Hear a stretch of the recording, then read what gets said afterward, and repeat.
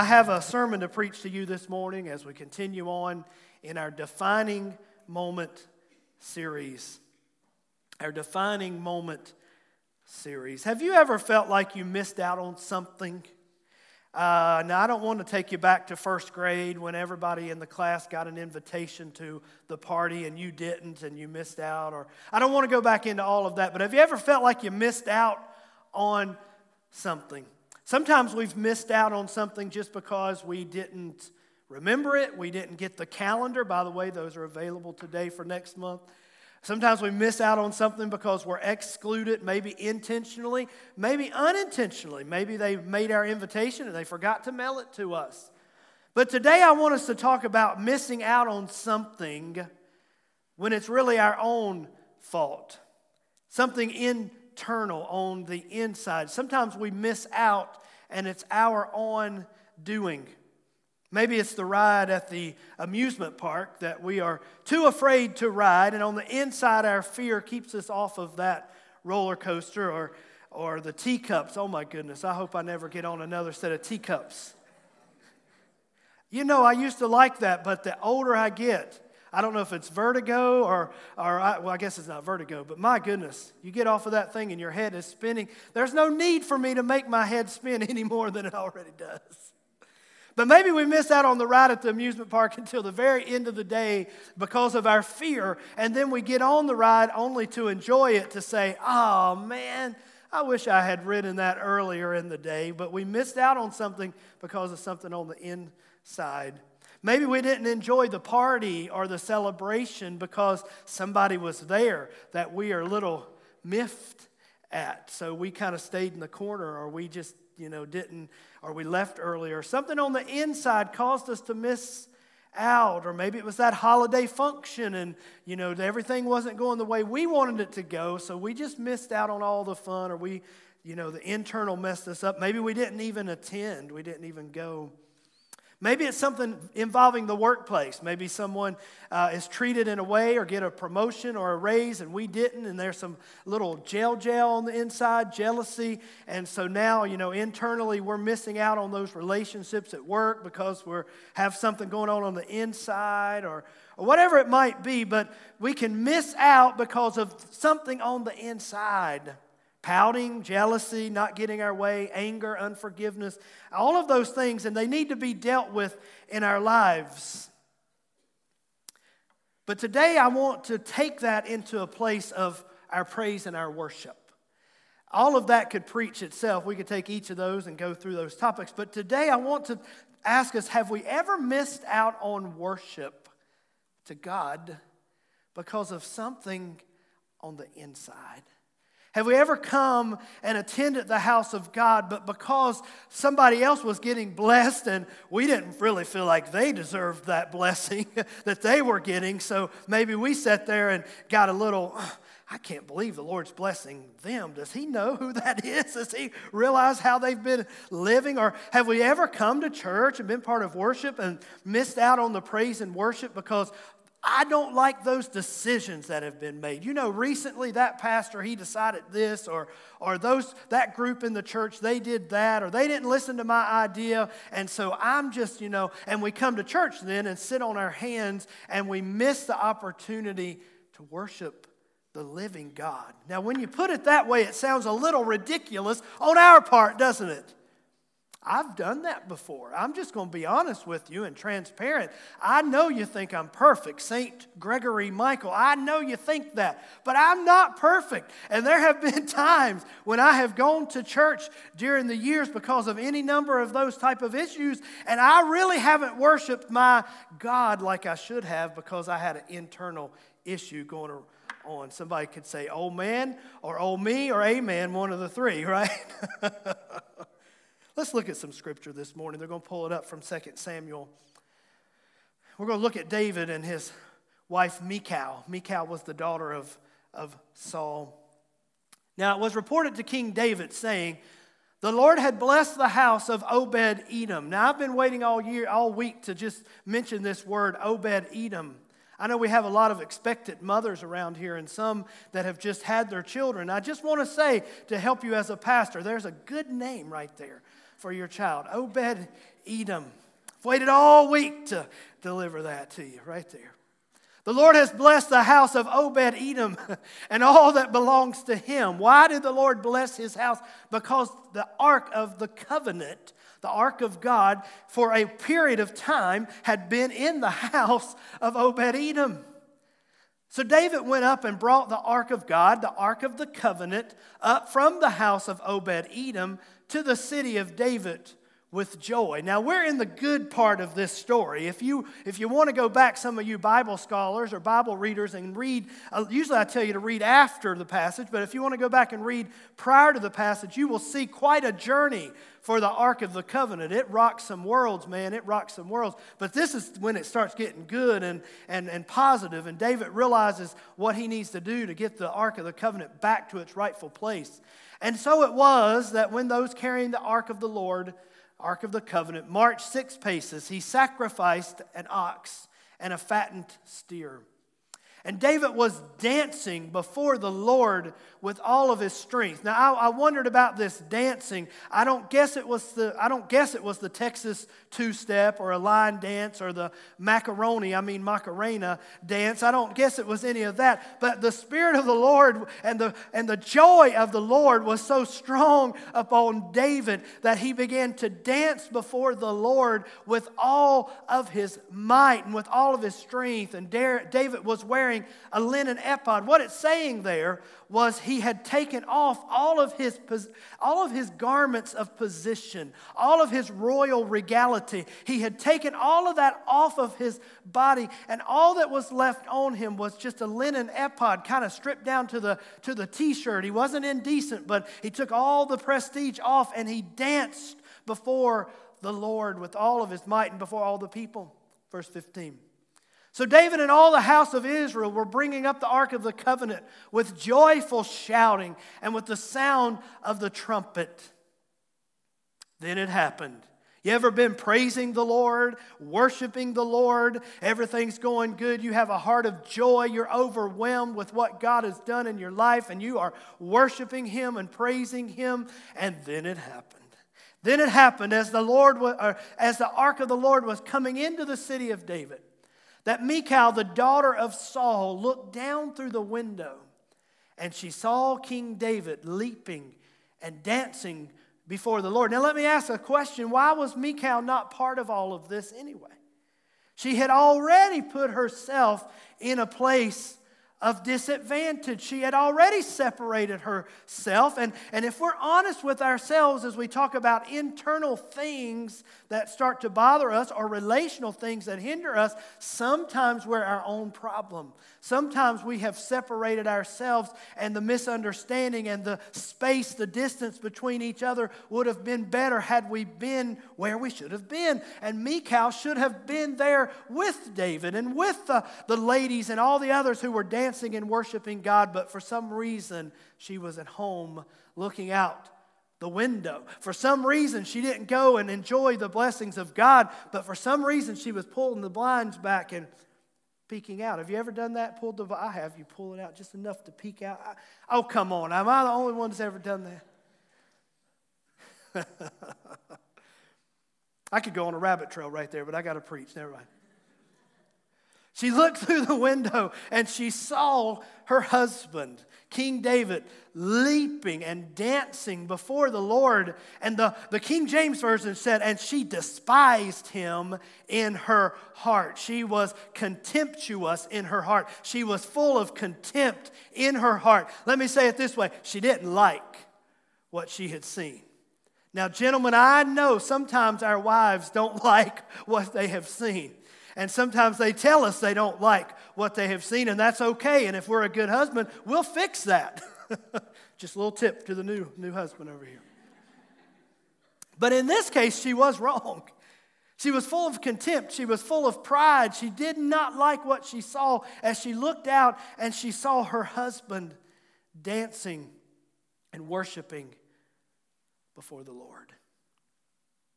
Now that's today's story. That is the story of the day the Ark of the covenant, the ark of the Lord, which had been captured in battle by the Philistines and had taken quite a unique journey that would have been fun to preach about in and of itself. But that ark was being brought back in to Jerusalem, to its rightful place. It was really as if God's very presence was being brought back to dwell among His people like it was supposed to be.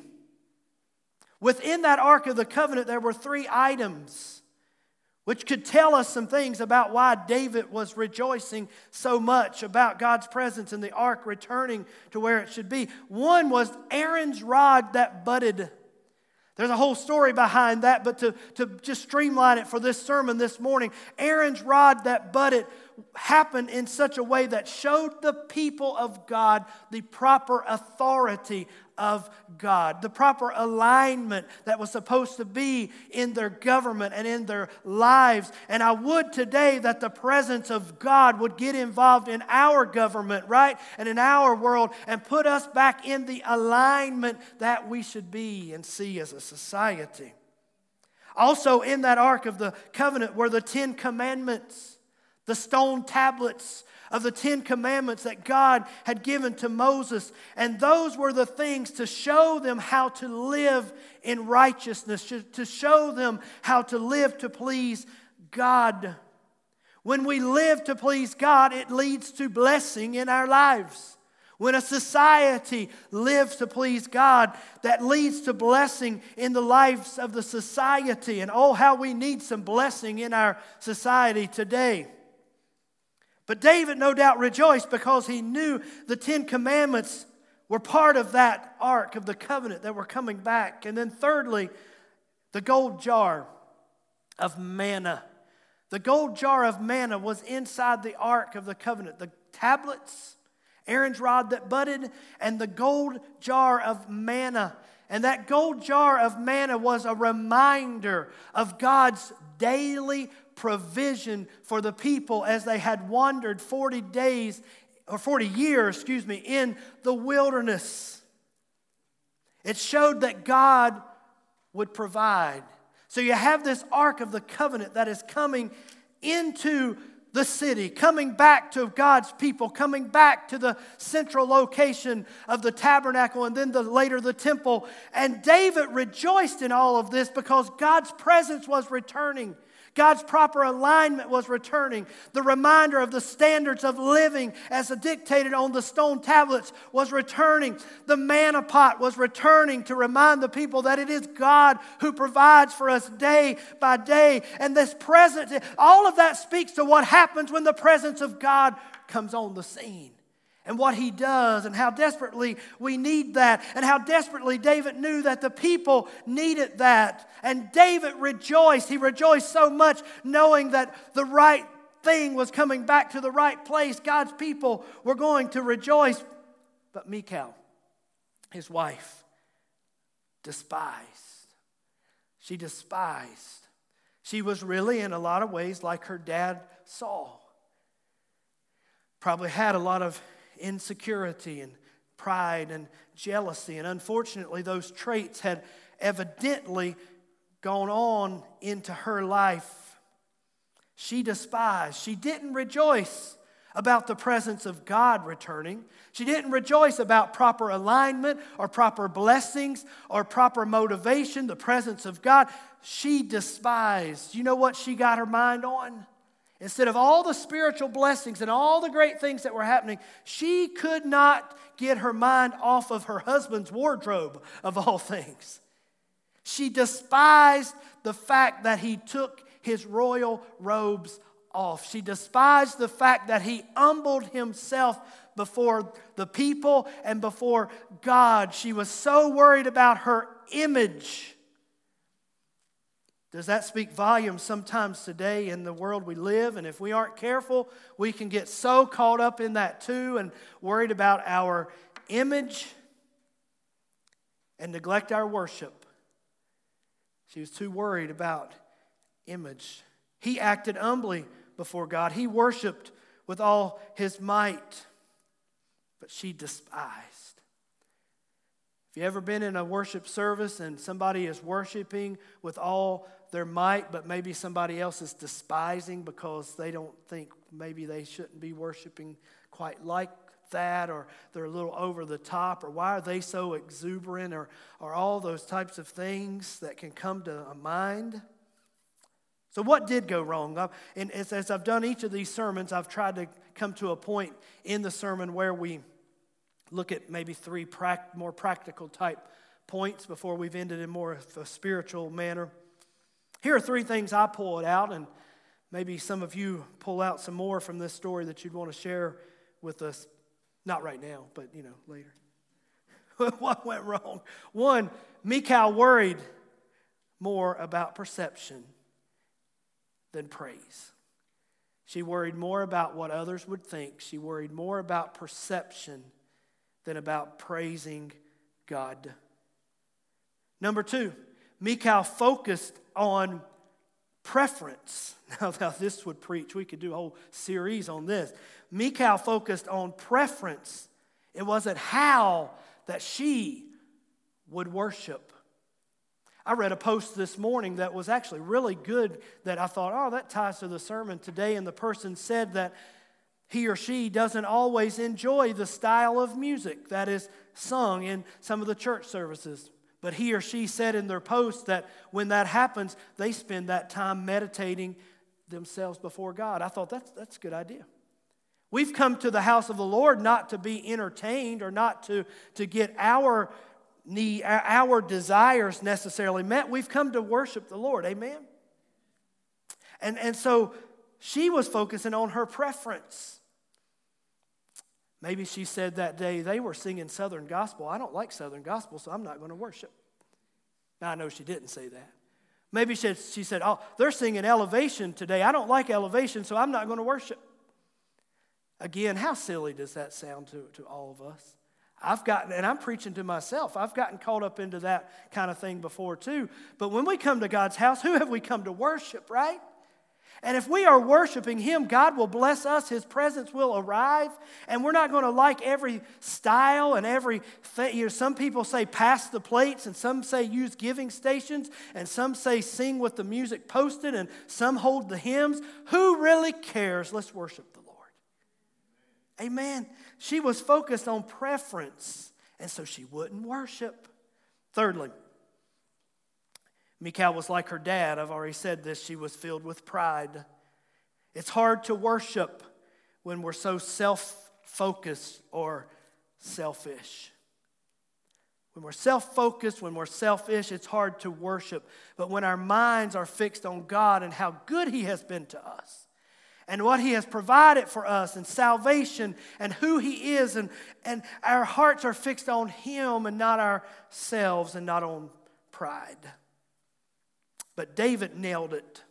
Look at your neighbor, say, David nailed it. David was the king, but he didn't worry about perception.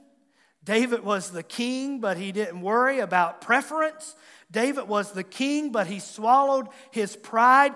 David remembered who he was in relation to his God. I'll say that again. David remembered who he was in relation to his God. David remembered the day when he was called from the sheep field and the prophet Samuel had come and anointed David, and that Holy Spirit anointing that had come upon David, and he knew that that was not of himself. He knew that that was from God.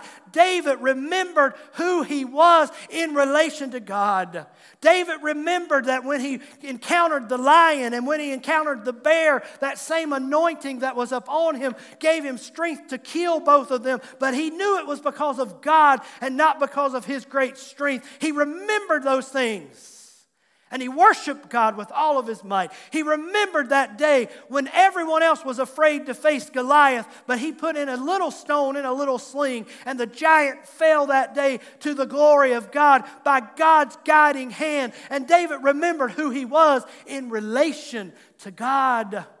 David remembered who he was when he would sit by the bank and strum on the harp and strum on the lyre, and he would write under the inspiration of the Holy Spirit many of the psalms that we now still use and use in funerals and use in worship. He remembered that it was God who impressed those things upon his mind and his heart, and he worshiped the Lord that day with all of his might. He remembered the long struggle that he had, the times he had spent in the caves and out in the vanished places, so to speak, and even out away from his own people and out away from his own country, and Saul after him, after his very life. But he remembered that it had been God who had sustained him through all of that. And so David worshiped him with all of his might.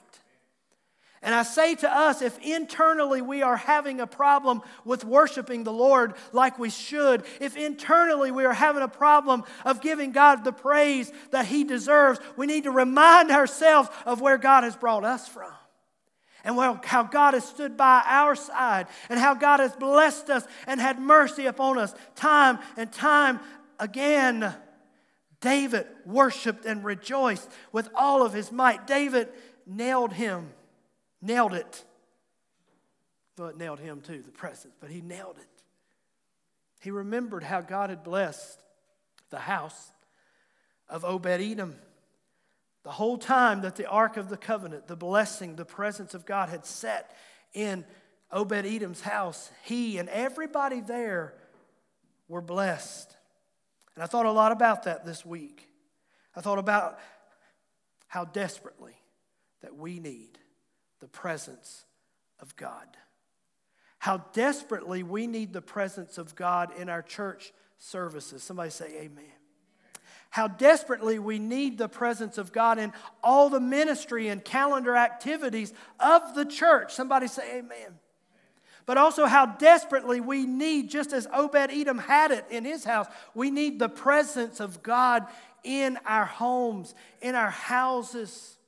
We need some dads to stand up again and say, as for me and my house, we will serve the Lord. Maybe we need some moms again to walk through the bedrooms of the house and declare the word of the Lord and anoint the pillows in the house and say, God, this is your house. When I come to church, I want to be in your presence, but I want your presence to be in my house. And no wonder David rejoiced when he knew that the Ark of the Covenant was being brought in. No wonder he danced before the Lord with all of his might, because David knew what the presence of God could and would do for the people. Do we want the presence of God, or are we just hung up on our internal feelings, our pride and our preferences, our disappointments? But we desperately need the presence of God. Here's the closing this morning. God's perfect will for our life is to live daily in His presence. You see, we don't have to have the Ark of the Covenant picked up, put on the shoulders of the priest, and carried into here for us to say, oh, the presence is back. We are so blessed that we live in the New Testament, the new agreement, the new covenant.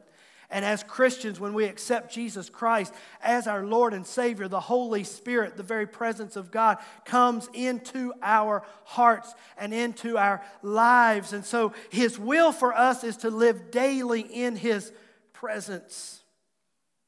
So we're going to pray together. We're going to ask ourselves a couple of questions. How do I bring His presence into my life? How do I bring His presence into my individual life? And then the second question is, what will it or does it mean to me when I have His presence active in my life? What does it mean for my children? What does it mean for my spouse? What does it mean when I'm on the workplace? What does it mean in my home? What does it mean in my church when I'm fully allow His presence to have full right of way in my heart and in my life? Would you stand with me this morning? And that's what I want us to do today. Would you bow your head, and can we just pray that together this morning as they're coming to get in place for the worship?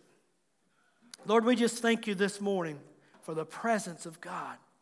We thank you, Lord, that when David brought the ark back and he danced with all of his might, there was so much going on there. There was so much rejoicing because he knew what the presence of God is and what he can do. But Lord, I ask you this morning to help us to ask you as individuals, how can we have a deep, abiding relationship with your presence in our lives?